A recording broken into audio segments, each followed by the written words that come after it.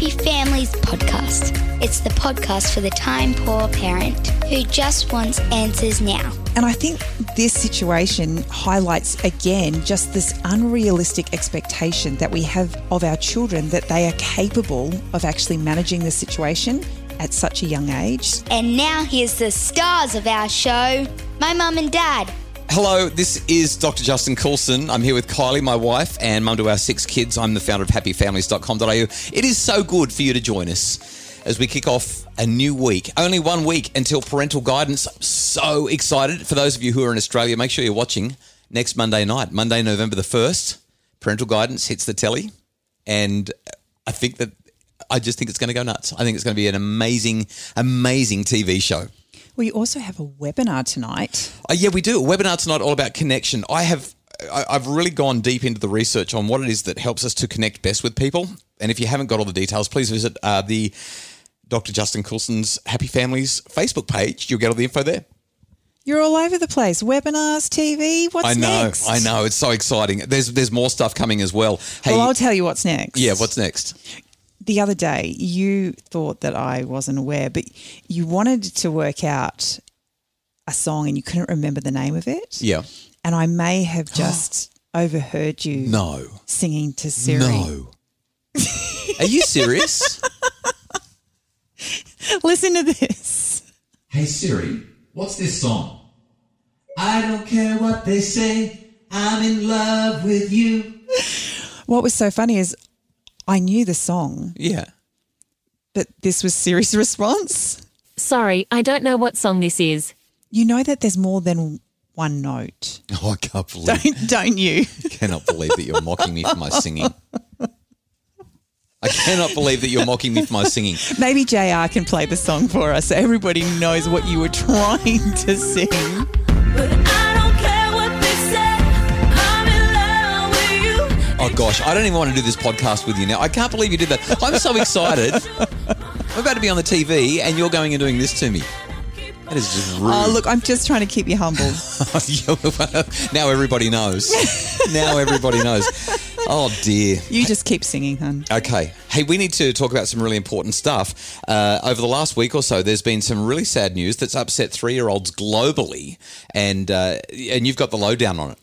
Well, it seems that the Wiggles are farewelling another yellow jersey. Emma Wiggle. I love how you said the yellow jersey. It's like you've been watching the Tour de France with me. The yellow jersey's gone. We're farewelling the yellow jersey.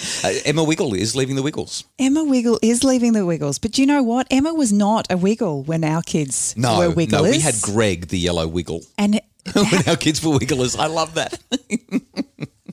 And that was devastating when he left. In fact, our eldest, because she went to a Wiggle, I took her to a Wiggles concert. The mosh pit was crazy. Big red car. I remember actually going down to the front of the fruit salad. Yummy, yummy. We should ask Siri what song that is and see whether she would know. Whether Siri knows what's going on here. But I remember going to a Wiggles concert with Greg, the yellow Wiggle, and Chanel, our eldest, who's now in her 20s. I think she was a teenager when he quit the Wiggles, and she was distraught when that happened. I remember she was like not fully properly distraught, but she was genuinely kind of going, "Wow, it's really the end of an era. This is a really big thing." Greg Yellow Wiggle is gone, and now there's a whole new generation of kids who are saying, "But what about Emma Wiggle? Where's she gone?" So I guess for any parents out there who are struggling with a 3-year-old, how do I deal with my 3-year-old's grief over Emma Wiggle not being in the Wiggles I think anymore? Understanding the background makes it a lot easier to kind of, work through the process for everybody. Emma has had some health challenges, but she was also dealing with the fact that she was travelling and on tour so much and missing out on experiences with her family. And so when COVID hit, she actually had a chance to kind of think about what was more important, and family came first. So she's taken a step back from her wiggling. Yes. And she's going back home to finish her PhD and hang with her kids. She's going to do a PhD? I think she's halfway through it by the sounds of it. I had no idea. Do you have any Wiggles memories other than listening to them incessantly in the car with our kids? Oh, Well, I actually knew the Wiggles way before we had kids. I went and stayed with some friends whose children loved the Wiggles. Really? And I was about 14 and they had it on repeat, non-stop. Have the Wiggles been going for that long? Yes. Wow. Yes. That's extraordinary. And so they had all of these songs. That's how I know Fruit Salad. Right. And I had to do a bus trip with a whole heap of my teenage friends, and all I was singing the whole way on the bus were all these different Wiggles songs, and I got mocked. Yeah. Big time. Yeah. So you should. Hey, we need to talk about something else that's happened in celebrity world, but it's not because of the fact that it's in celebrity world. It's because of the conversation that comes from it. Mila Kunis is married to Ashton Kutcher. They've been together for since I think it's like 2015. There we go. Okay. I'm not a celebrity watcher. I'm not Nor really am I. into that. I can read. I haven't done the research like you have. But she was recently on a video with Ellen DeGeneres. She's got a web series called Mum Confessions, and she said this. Here's a story that's about to get me in trouble. So there was a little kid in my kid's preschool that wasn't very kind and pushed my daughter. My daughter came back and she was like, so such and such little kiddo pushed me. And I instinctually said, did you push her back? And my daughter's like, no. And I was like, push her back next time. You push her back and you say, no, thank you. And you walk away. And I turned around and I see Ashton's face and he was like, no. But I was like, you stand up for yourself and you say, no, thank you. I was like, don't push him off of a ladder or off of a swing or off of a slide. But like on the ground, even Steven, you push him back. I'd say that that's a parenting fail. So right after the break, we're going to talk about Mila's parenting advice and what we should really be doing when our kids are having a hard time with other kids in a school park or at kindy or whatever it might be, because I don't think that's quite the best way to do it. And that's what the podcast's about, right? Helping time poor parents to come up with really good solutions for dealing with challenges with their kids. That's right after the break. It's the Happy Families Podcast. Imagine a home where discipline got results without anyone having to feel bad or in trouble. The Do's and Don'ts of Discipline is a webinar to help parents set limits with love, compassion and humanity. Find it now at happyfamilies.com.au/shop. It's the Happy Families Podcast, the podcast for the time poor parent who just wants answers now. And we're taking a little bit of a sneak peek into celebrity life today. We're talking about Ashton Kutcher and Mila Kunis. So let's talk about this. I mean, how do we actually get our kids to stand up for themselves without becoming the classroom bully? Yeah, well, the context is everything here, okay? So we're talking about kids who are, in this case, from the Mila Kutscher scenario, we're talking about children who are under the age of, let's say, 5 or 6. And I think that there's a handful of things that we probably should consider. My number one piece of advice, just tell them to leave the situation, go and get an adult. Like, the reality is that you're never going to see this kid again. You're in the park.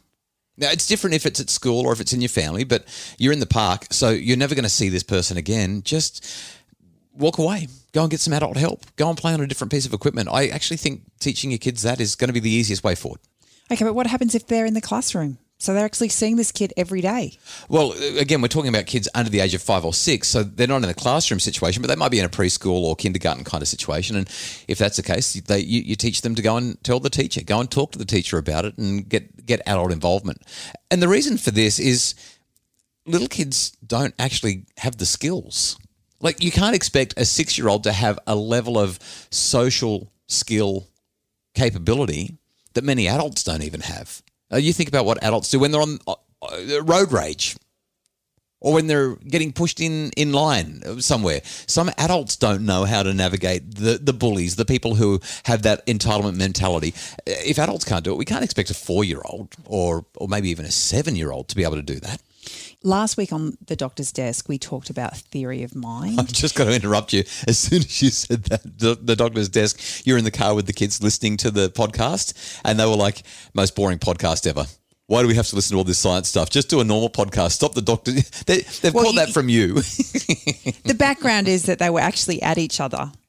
And I actually put that on to lull them into this. Right. Anyway, and it worked beautifully. We talked about theory of mind on the Doctor's Desk podcast episode last week. And just the acknowledgement that there's this expectation on our children to develop faster than they're capable. Yeah. And I think this situation highlights again just this unrealistic expectation that we have of our children that they are capable of actually managing the situation at such a young age. Yeah. And they're not. So from a social point of view, or from a developmental point of view, they don't have that capacity to do it. It's kind of like walking up to a 2-year-old and saying, why aren't you taller?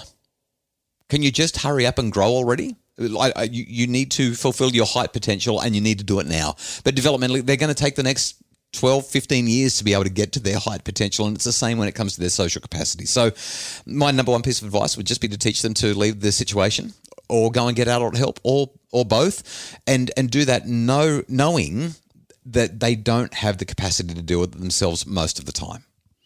And I think outside of that, there's just an acknowledgement that words are important. Mm-hmm. You know, so if you've got a child who's pushing you, you can say very clearly, stop it, or I don't like that. So I would actually suggest they use their words first. Oh, yeah, rightio. Okay. Well, I had that written down as a second suggestion, but then I crossed it off. And the reason that I crossed it off is because you know what it's like. Once you're emotional, it's really hard to find the words that you want to use. And I tell parents all the time. And that's why it's a really clear stop it or I don't like it. And that's about all you're going to get. That's right. Because it's really hard for a 4-year-old or even a 12-year-old to look at the person who's antagonising them and say, right now I'm feeling really frustrated with the way that you're treating me.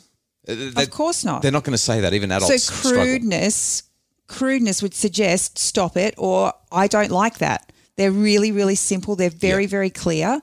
They don't need to go into any more detail. And if there's no response from that, then walk away. And if there's no response from that, then get an adult. And you can actually practice that stuff with your kids as well. Let them know, hey, if somebody does this, here's what to say. Say it to me now. If they have a sibling in their house, they will have plenty of opportunities to practice. Good point. Okay, so let's wrap this up with a take-home message. Take-home message number 1 from today's podcast. Bath your kids. Just bath your kids, please. Bathe your kids, whether you can see the dirt or not. Take-home message number 2, don't ask Siri what the song is because Siri won't know. I don't know what song this is. I can't believe you did that. Take-home message number 3, your kids, you know what, if they're getting into conflict and you're around, just leave them be. Watch them sort it out. They'll actually figure it out and they'll learn good lessons. But more than anything, just teach them to go and get adult help if they're stuck because they're too little to figure it out. Once they're bigger, there are skills that you can teach them, but when they're little... Just don't teach them to bop someone on the nose. Yeah, or bop them anywhere. Good point. Hey, we really hope that you've enjoyed today's podcast. We really love it when you leave those 5-star ratings and reviews and Apple Podcasts so that other people can find out about the podcast and make their families happier. There has been a whole stack of them come through recently. We're up to 475, by the way. Wow. 25 more. Can you help us to get to 500? I mean, that would be so cool. Let's get to 500. If you could just jump into Apple Podcasts and leave us a rating and review, just like Team Tom, who said, as a mother of 2 young children and a deputy primary principal, this amazing podcast is a place that I recommend over and over again to friends, family and parents at my school. Easy, tangible listening that is up to date, living the current experiences that families are facing and shared ideas from life experience and Booksmart. So thanks for all you do for your community. Can't wait to watch you along on TV as well. So thank you so much, Team Tom. We appreciate that. Justin Rulon is the producer of the Happy Families podcast. Craig Bruce is our executive producer. We thank them for their work. And if you'd like more info about making your family happier or tonight's Connection webinar, which is really going to help you to identify what connection is and how you can get more of it in your family, please visit happyfamilies.com.au.